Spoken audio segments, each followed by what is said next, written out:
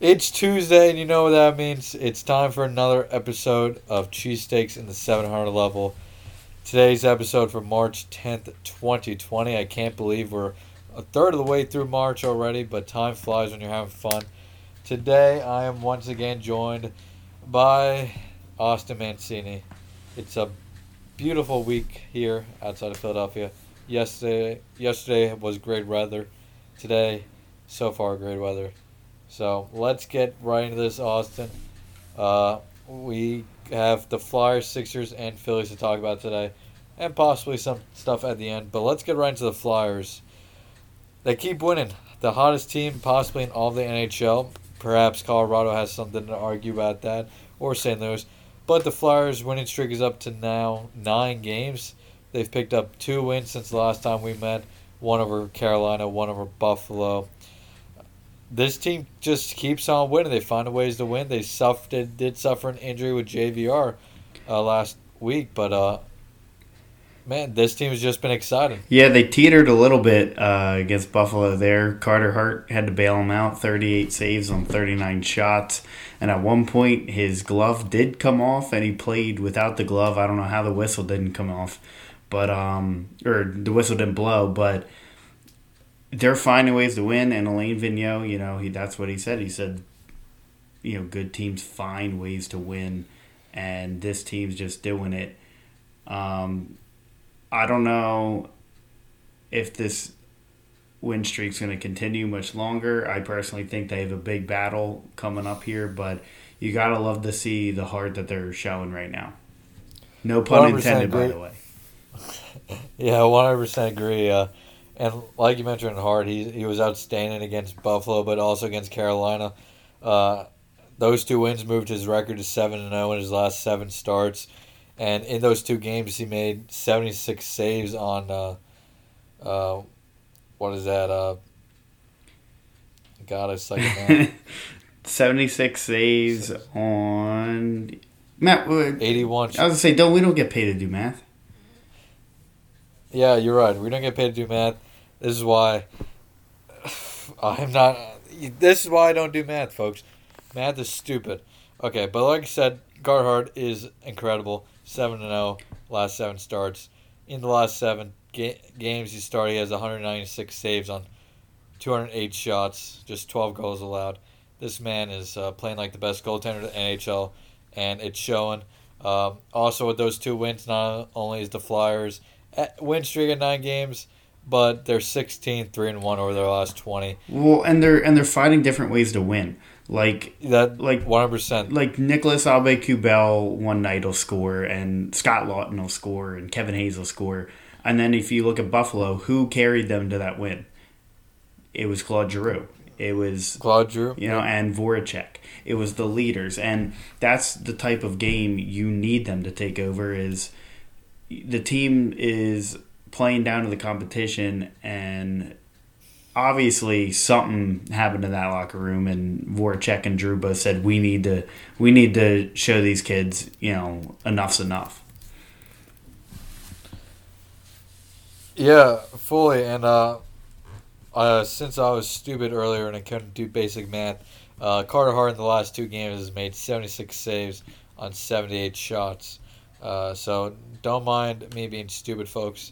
It's just part of the process for myself. But yeah, going back to what you said, it's really been a different guy stepping up for the Flyers seemingly every day, or every game I should say.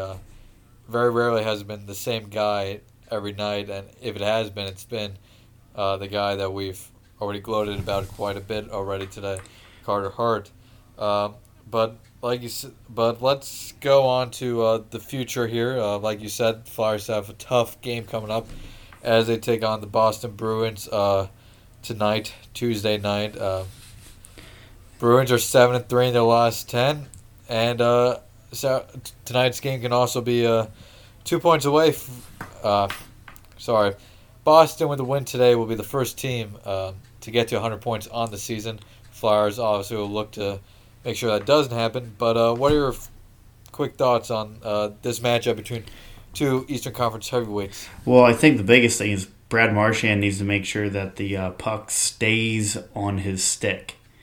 But no, seriously, I think he'll be in revenge mode. Last time the Flyers did play them, he lost them the game by missing the puck in the shootout. But I think the Flyers just got to keep the intensity going. They know it's a big game. They know it's a big opponent. And I think they just got to keep doing what they're doing. You know, the hockey cliche, get pucks deep, all that crap that Kevin Hayes loves to say. But they, honestly, they just need to play their game. They need to play hard. And I'm worried they drop this game and get lucky that Stammer, because Stamkos is out against the Lightning. I think they take advantage of that. But these two games are going to tell me a lot about this team.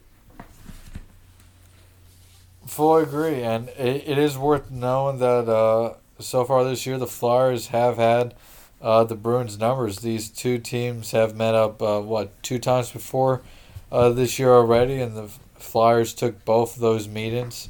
And really, over the last few years, these two teams have been incredibly even. They're 5-5 against each other. So I think this is going to be a really good game. It should be fun to watch. But it is going to be tough for the Flyers. You think Gritty torments Marchand? I mean, he should. How do you think he'll do it? I mean, he has to do something with the whole failed shootout attempt, right? I think he does it. You know what I could see? I could see it during the Mites on Ice. I think they do something with the Mites on Ice and him go for a shootout or something wearing some ugly-looking Boston jersey. And you bring up Marchand, and that reminds me of an article I actually read earlier today on I think it was Section 215, a Philadelphia side and the Fan Side Network. And it was by Kevin Legowski, and he was talking about how the last time the Flyers and Bruins met is really when the Flyers kind of turned their season around. And, of course, that was the game that Brad Marchand decided to forget how to pick up a puck in a shootout, and the Flyers won. So perhaps this comes full circle, and the Flyers win again tomorrow night. But as I was saying, this Bruins team is very tough. They're at the top of the Eastern Conference and really the league for a reason. They have talent all over the place. You got Marchand, Bergeron, Pasta. All of them can really burn you at any point. And not just offensively. They'll hurt you defensively. And they'll just find ways to torment you throughout a game. And the other thing too is kind of worrisome is today that Phil Myers, he either tweaked something or something from last game was bothering him. So Ghost might have to play.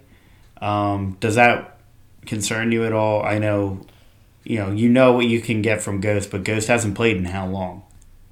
I mean, I'm concerned. I'd be concerned about rust a little bit, right? But at the same time, I think everybody on this team is in a really good mindset right now, and has that next man up mindset. Yeah, I was just we saw it with the JVR injury. How with Farabee in the next two games, different guy Farabee came in, stepped up. Farabee's been snake bitten when it comes to goals this year. He's had a lot of great opportunities. Either hits the post, great save, sometimes just misses. But then he got what you would say a lucky / weak goal against. Hey, that's just hard work. That's just hard work. But it's hard work and how hockey. It's how hockey goes. So I think I wouldn't be too worried about it. No, and I'm not. I'm just saying, especially because like Phil Myers is a offensive type defenseman. So if it was more of like a Niskanen or Braun, like more of a defensive guy, I think just because it wouldn't be as balanced, I'd be and like you said, the rust. He had that little stint in Lehigh Valley, but I'm not too worried. I just didn't know what you were thinking when it came to how Ghost might play, especially because it's not like they're playing a team like the Sabres. They're playing Boston. Yeah. That it is a valid point to be slightly worried about. And it's just one of those things we really won't know until he does take the ice against the Bruins. But we'll have to see what happens tonight. The last thing I want to cover quickly before we move to the Sixers is 14 games left for the Capitals, and they have an easy schedule in the next five. They got the Red Wings twice, the Sabres twice, and one against the Senators. The Flyers schedule, on the other hand, definitely not as easy. They have, I know, Edmonton, St. Louis, Washington, Tampa, all in the next few weeks. I think even Minnesota's in there somewhere. So, do you think the Flyers are going to find a way to get the first here in the Metro, or do you think the Caps may get it by the luck of scheduling? I think, I hate to say it, as hard as they've worked, I think that the Caps are going to probably take first place. I mean, with the Red Wings, whose goal differential is like -20 at this point, and the Sabres, who they're not a bad team, but they're not necessarily good.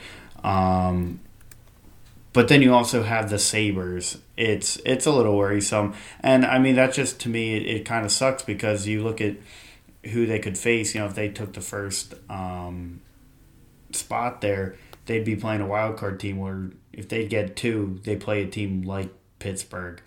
But like you said, moving forward here to something unfortunately less bright and happy, I guess, are the Sixers, who are in the lowest of their lows right now without Joel Embiid and without Ben Simmons. The Sixers lost to the Golden State Warriors 118-114. Tobias Harris led the Sixers with 24 points, along with somehow Al Horford with 22. And on the other end, you had Villanova star Eric Paschall dominate with 23.6 assists, 3 rebounds. Dylan, is this becoming a Hindenburg here, or like what is going on? Man, I don't know what's with this team. Well, I know what's with this team, but this team is just so flat out frustrating to watch. I know they're not without Embiid or Simmons, but dear Lord. Well, and for me too, it's almost not fun to watch either. No, absolutely not. You think about it, everybody ended the season looking forward to watching the Sixers play, and we're about watching the Flyers play, especially after the Flyers lost to a European team in the preseason. But all these months later, nobody wants to watch the Sixers, and the Flyers are the hottest team in Philadelphia. Because, I'll watch the game, and they're the bully ball team, or they try to be, and all that. They're built for the playoffs. But at this point last year, Jimmy Butler, I would turn on the game to just watch Jimmy Butler close it out in the fourth quarter. And there's not that substance anymore. No, and especially with Embiid and Simmons out, there's really no reason to look forward to the Sixers playing unless you're just that diehard of a Sixers fan, which if so, I fully respect that. But for the casual Sixers fan, and I would say I'm not a casual Sixers fan, I'm a pretty hardcore fan, it's still just hard to want to turn on and watch because I feel like there's other things I can be watching, even in the NBA, that are just more important than that game right now, than the Sixers game. But to lose to Golden State is just so incredibly bad, such a new low for them, to say the least. Like, I know you don't have Simmons and Embiid, but that Golden State team didn't have Draymond Green or Steph Curry. So, really, that's a team of average players full of average players and NBA G League guys. And you fail to beat them because they do one thing better than the Sixers do, and that's develop talent. And when you saw that with Eric Paschall dominated that game. Well, and it makes you worry about next game. Next game they take on Detroit on Wednesday, where Embiid's hoping to be back. Detroit's 20-44. They have no Griffin, potentially no D Rose. Like, it worries you that the Sixers couldn't even beat a Golden State team whose best player was Eric Paschall. Yeah, I would definitely say it's no given thing that the Sixers do win against Detroit on Wednesday, and I think that game is on the road. Am I wrong? I believe. I mean, it would make sense. It's on the Yeah, on they're the road. come back from the West Coast. Yeah. It's on the road, Here, but let's assume it's on the road for now. But that game's on the road, then it's just definitely no given. And if it was at home, I'd at least feel somewhat good about it. But this team has they are at home the Sixers are at home. Okay, then because that makes sense because the Flyers are over at Boston. that's right. Uh, then if the Sixers are at home, then yeah, I feel a little bit better about it. But still, it's worrisome. If Embiid does come back tomorrow, it definitely will help. But that's a big if right now. Like, do you risk bringing him back a game early to go against a Detroit team that's running mostly a G League lineup? Yeah, Most of and the time, that's I what would say no. But this team needs some momentum right now. I hate to say it. Yeah, I agree. Like it's almost a must win, and I hate using that must win stuff, but because almost any game can be a must win, but this is one of those I think they need Embiid to take over and kind of show everybody, especially the Sixers fans, everybody calm down. It's going to be okay because I don't think we've really had that so far this year. So him coming back and putting a dominant performance, I think would ease a lot of Sixers fans' worries at this point. I agree. Like, I think the only two positives to take out of, or two and a half, three positives to take it out of the Golden State game, were that Tobias Harris performed as you would expect him to, so that's good. Al Horford and both Glenn Robinson III and Al Horford decided to show up in a game for the first time in forever. Uh, Horford had 22 points, 10 rebounds, and 7 assists, and then Glenn Robinson had 15 points. So if those two can actually do something here down the stretch, that would be great for the Sixers, especially starting tomorrow against Detroit. Go Yeah, ahead. I was just about to say too. I guess I'm gonna use the word promising. You've seen any sort of life from Glenn Robinson at this point. He's had I believe a 15-point game and a 25-point game. So you at least know he can do it. And I know, everyone was worried he hadn't hit a three till since the Sixers got him. But you're at least starting to see the scoring at this point. And Alec Burks has just been, low tens or, low 20s. So you're at least seeing some production from those guys that you acquired. And it doesn't as much feel as though they got these guys just to get them. Fully agree. And Alec Burks had a good game against Golden State as well. He had 11 points. And really, we're going to transition to talking about the Sixers' remaining schedule here quickly. But having those three guys perform as they did against Golden State is promising if they can keep it up. Because let's set the picture as it is right now. Sixers are 38 and 26 on the season. They have 18 games remaining. If they want to match last year's record of 51 and 31, they have to go 13 and 5 the remainder of the season. 11 of those games are at home, 7 on the road. First of all, Austin, do you think they could go 13 and 5 for the last 18 games? I gotta look at their schedule first. I don't. I mean, they play. I'm looking right now. They play the Pacers. This isn't in order, by the way, but they play the Pacers, Raptors, Hawks, Timberwolves, Trailblazers, Suns. They play the Bucks again, Spurs, Grizzlies. So and the Rockets at least. So they don't have any really gimmies at this point. What they've shown you haven't. No game has made me think they're gimmies. I honestly am terrified. True. I'm actually terrified they're going to be stuck where they are right now.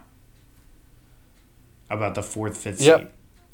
Yep. And talking about seeding right now, In my notes, I have them down as the sixth seed, and since they haven't played since I last recorded my notes, that's where they should be still. And yeah, they're sitting in the sixth seed in the Eastern Conference. So then I have a question for you. So let's say, right, they go fifth or sixth seed. Sure. They'd play what, the second seed, third seed, right? Doesn't the first get a bye? Yeah. All right. No. No? Don't do that. I have no. The sixth seed, they're playing. Anyway. The third seed, Yeah. anyway. Okay, so they'd play a top 3 seed. They don't have home court. Could they get bounced in the first round? Yeah, I've been saying that to actually people just when I'm talking about the Sixers with friends and family. I expect this team, if they stay where they are as the sixth seed, to get bounced in that first round. Like they match up well against Boston this year, and they've played well against Boston. But for them to win as a 5-6, and they're not going to fall any lower than 6. So if they're going to be a 5 or 6 seed, they're going to have to win at least 2 or 3 games on the road, and I just don't see that happening. Yeah, I don't know why this is arguably worse than we pictured. You know, we were talking even it was last episode, the episode before, okay, they get second round and it's the same story. Well, now you might not even get to the second round.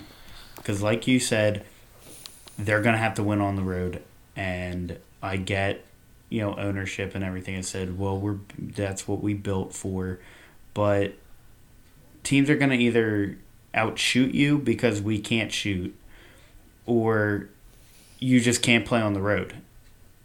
And what makes it even more frustrating is, if we're talking pure talent, is there a team? Well, it's hard this year to say, but there is no team in the Eastern Conference that has the 1-2 punch the Sixers have. Correct?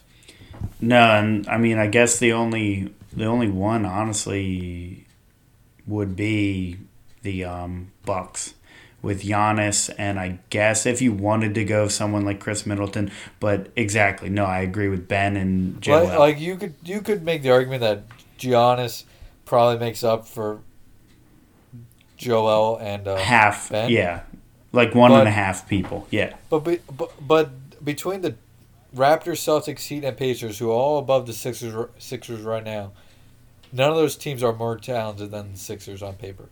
I agree. Or have the 1-2 punch. And that's what makes this frustrating. Because the Sixers could lose in the first round by facing the Celtics or the Heat.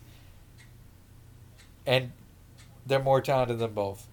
But they will lose in the first round to possibly either of them because they can't simply win on the road. I have faith that they're going to win every game at home against those two teams. But and you know what'll happen, right? If you even drop one game at home to one of those two teams, you can kiss the series goodbye. Well, and you know what's going to happen, right? They're going to get the Heat, and Jimmy Butler's going to torch this team, and everyone's going to be looking at Elton Brand, going, "Why did you let him go?" That's what's going to happen. I'm looking at my crystal ball right now, and I see it. I see Jimmy Butler hitting Game 2, a game-winning shot. And just overall thinking, it's amazing to think this team was, if we legitimately think about it, this team was one bounce away from beating the Raptors last year, probably. Which means they probably would have went to beat the Bucks, and probably would have beat Golden State in the finals. Yeah, I mean, and especially the way things happened with Golden State. They're the 6th seed in the Eastern Conference. They will beat anybody at home, but on the road, they might as well be the worst team in the league. Yeah, I'm speechless at this point. I really am. And we'll move on to the Sixers not Sixers. We'll move on to the Phillies in a minute, but if they don't make it out of the first round, Is there any way that? Well, there's no way that Brett Brown would come back next year. Correct? Honestly, I think the whole coaching staff. We talked about the I development agree. of Matisse and just talent in general, developing talent, and they haven't done it. I think they wiped the coach. They have to. Their hands are tied at this point. And then Elton's Uh, on the hot seat, but not moved yet. that was my next question. Do you think Elton would be moved? But also, you bring up the whole coaching staff, and I was thinking about in my head quickly possible replacements for Brett next season, and I'm thinking, and I already know who Twitter's number one I was candidate is just going about to to be. bet you. I was just about to bet you. He's in the All same right, city right now. Jay Wright. Yep. I was gonna be like, let's say it together on three. 1, 2, 3, and both say Jay Wright. But yeah, uh, Twitter's number one candidate for the Sixers this offseason will no doubt be Jay Wright. But we'll see what happens there. Let's go on to, I guess, a little bit of happier stuff with the Phillies. The Phillies, they keep winning in spring training. They did drop, I think, 2 games, but I think they're sitting at 11-4 or 12-4 in spring training. Uh, you gotta like that again in spring training, like we've been saying. So you can't really take the results too much, but things are looking pretty good for the Phillies here, aren't they? Yeah, I mean, Ranger Suarez has continued to impress me and hopefully the Phillies as well. He once again had another start, 3 innings. He had 5 hits, 2 runs, but he had 4 strikeouts. I love to see that. And meanwhile, on the other end of the pitching, you had Vince Velasquez, 2 and 2/3, 3 runs, 3 walks, 3 strikeouts, 2 hits, and both of them were home runs. So I've been very impressed from, I know we haven't really gotten to watch the games, but just Ranger Suarez, his outings have been just nothing but, good and solid. Yeah, 3 starts, 2.25 ERA, And that's just spring one training walk. ERA, too. Yeah, and I don't think ERA is necessarily always a great indicator of a pitcher, obviously, especially in spring training. But the number I really like about him, 1 walk in 8 innings. Hmm. The fact that he's not walking anybody is great news for the Sixers, to say the You mean the least. Phillies? Yeah, sorry, Phillies. Phillies. Well, and the other guy that is starting to heat up is Bryce Harper. He's now up to 3 home runs this spring, and he doesn't even have to do this, but he's doing it because he just wants to. Is 3 steals. He's starting to come alive. I know we talked about him and Embiid and symbols for the city. I'm not gonna lie, he is just so infectious. Like, just the energy he brings, whether it's the home runs or you just see, he hits a double or he steals a base. He pops right up and he is so hyper. It's awesome. And we haven't seen that in a while, especially with this team. Yeah,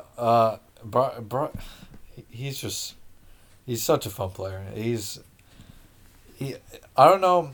It's been a long time since there's been a player who's Has embodied to be Chase. Philly. Like, but does Bryce even possibly surpass He Chase sh- and how he he embodies the city? he shows more emotion than Chase did. Chase and him have the same work ethic. They're hustling every ball out. They're doing whatever they can for each ground ball, fly ball, whatever. But Bryce, when he hit that walk-off moonshot, Yeah, his face was what every Phillies fan was feeling. Chase was stone-faced and, he was feeling it, but he didn't show it. So I think Harper embodies it a little.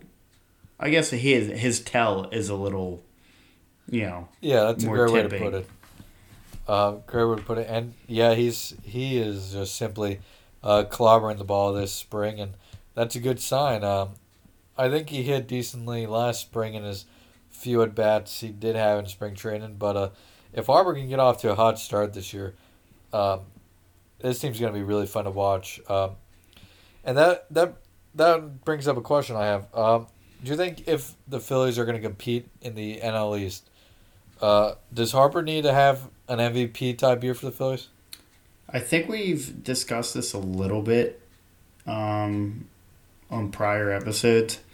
I think it's not necessarily him that needs to do the dirty work per se, but him, Real Muto, and Hoskins need to click. Batting wise, they need to click. I think that's the key. Is those three lead the team?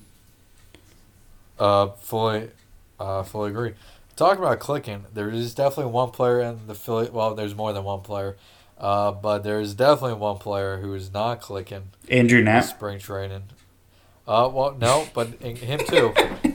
Let's not talk about Andrew Knapp. Let's talk about Didi Gregorius, who signed a 1-year, $14 million contract this offseason. Yeah. He's still hitting 0. Yeah, I know. Spring training. I know we said not to worry and all that.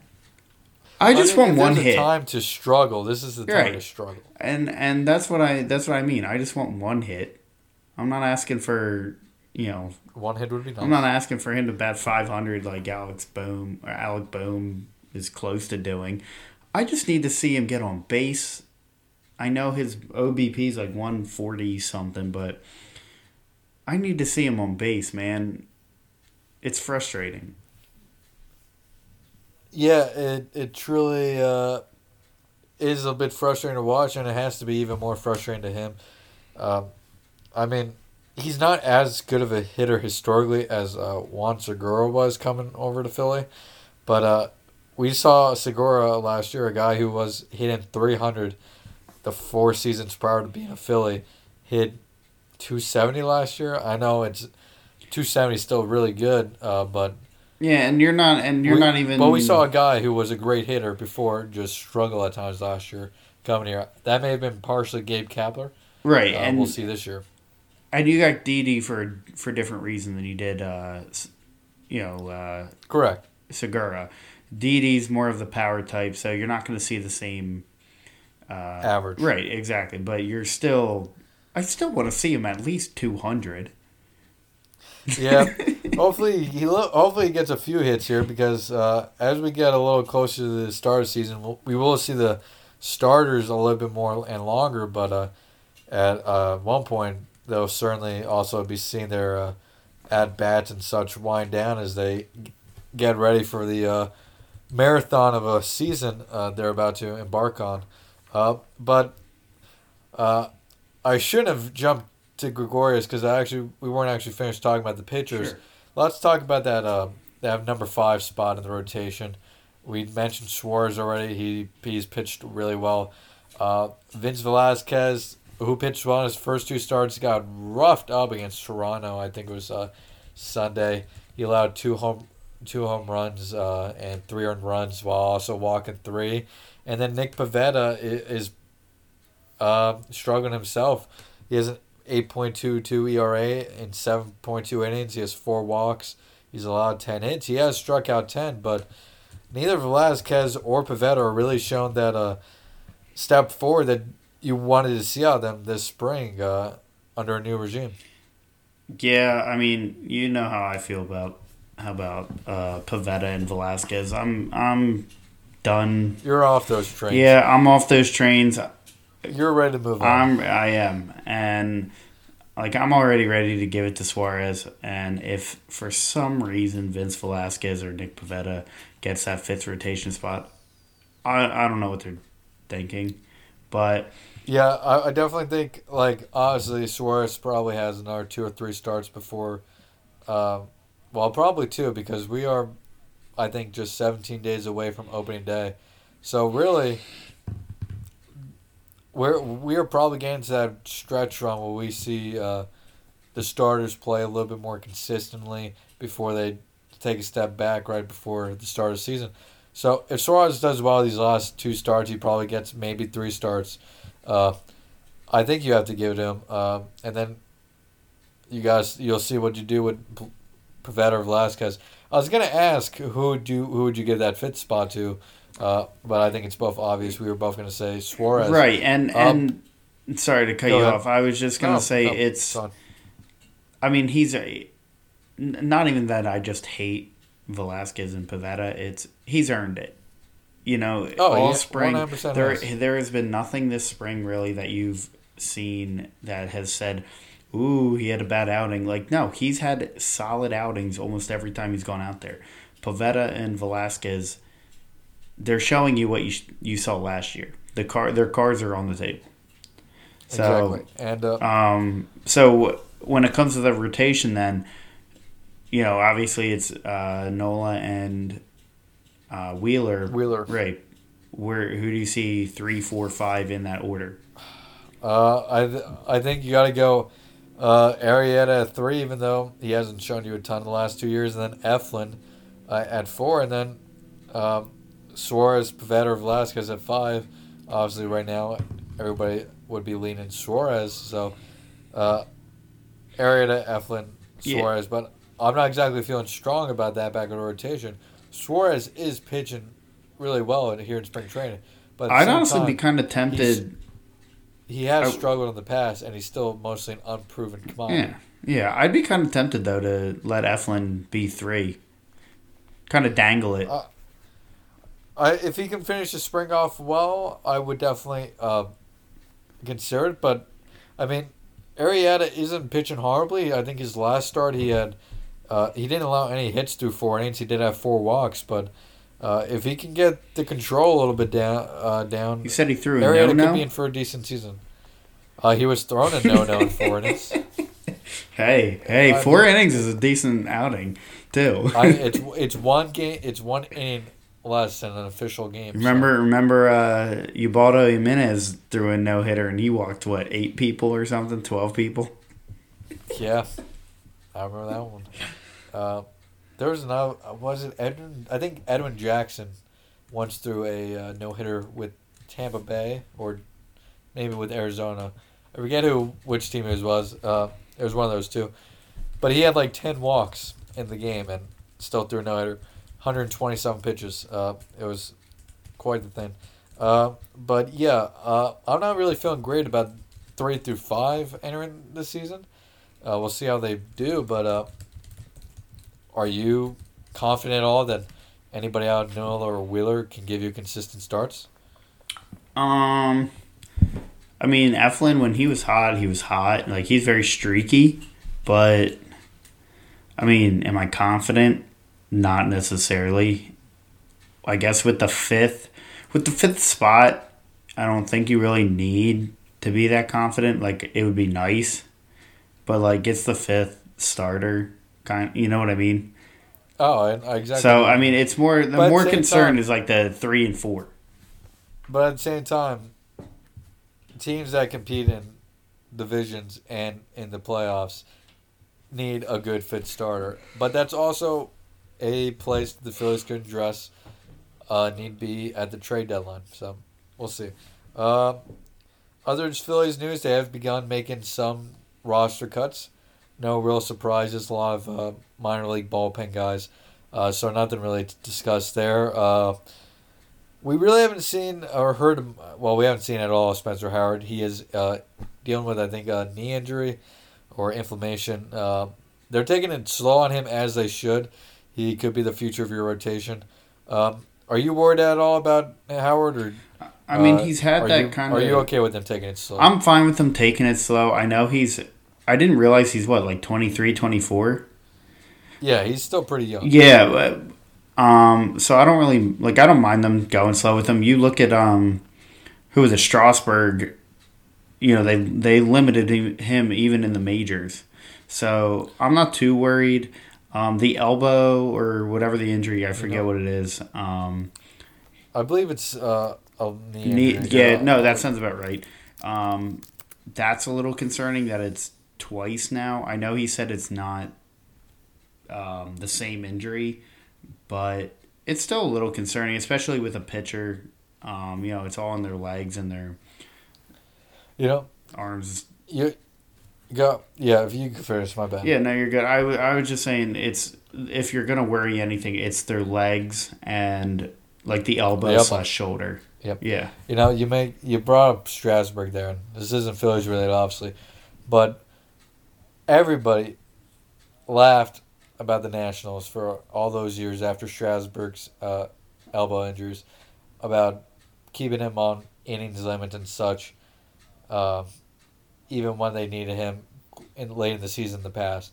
And you know what? It worked out perfectly for the Nationals because when they needed him to be the best pitcher in baseball last year, he was the best pitcher in baseball, and he led them to lead them to a World Series. So, yeah. So obviously, it didn't help the Nationals in the short term, but long term, the Nationals. Oh yeah, still remember got they a were World throwing Series out of it. fits. Yeah, they were throwing Yeah, fits because they were doing it. But looking back now, like I just thought about it. It worked, and that's why The I'm dude's not too what worried. now? A top five. The dude's without a doubt a top five pitcher in the game. You could argue he's a top three pitcher in the game or higher. Well, and pitcher is different than any other position because of how long they can pitch. You know, Yeah. they have the longest career out of almost any other position really. So, I mean, Bartolo Colon was still pitching last year, 2 years ago. Yeah. So, I mean, now he's not productive really anymore, but like a pitcher can last a lot longer. So, like 24 to me, like it sounds older than it is, but I'm I'm fine with them taking their time with him. Yeah, and last Phillies note before we wrap this up today. Is there anything else you'd like to see this spring that we haven't so far? We have BS'd plenty of this on the podcast and off about games not being televised this spring. But besides that, is there anything that you want to see before we get into the regular season here? I mean, the main thing was we just hit on it was I would have liked to see Spencer Howard like even in one game or so. You know, like it would have been nice to see him, but we just talked about it. I'm fine with them taking their time with him. Didi's bat. I would like Alec Boehm just intrigues me a lot. So I don't know. We'll see what they do with as him. you should. Yeah, As you should. What I'm looking for is I'm just looking for Kingery, Hoskins, and Didi to really start hitting the ball a little better. None of them are really not hitting the ball hard. Didi's not having the best of swings, but some of it's just not getting lucky. So I'm going to look for those three to really start stringing some things together heading into the season. But I think that wraps up the Phillies. We're not going to talk any Eagles today because I believe next Monday is the start of NFL free agency. Eagles are going to be a player for at least one big name out there in Byron Jones. So I think next week we either will dedicate most of the episode to the Eagles or we may just have our own Eagles free agency episode. We'll figure out which way we're going there. But that'll do it for today's episode. Once again, thanks for listening to the Cheesesteaks and the 700 Level podcast. Once again, I'm Dylan Cowan Crowley. He was Austin Mancini, and check back in on Thursday for another episode of the Cheesesteaks in 700 Level podcast. Have a great day.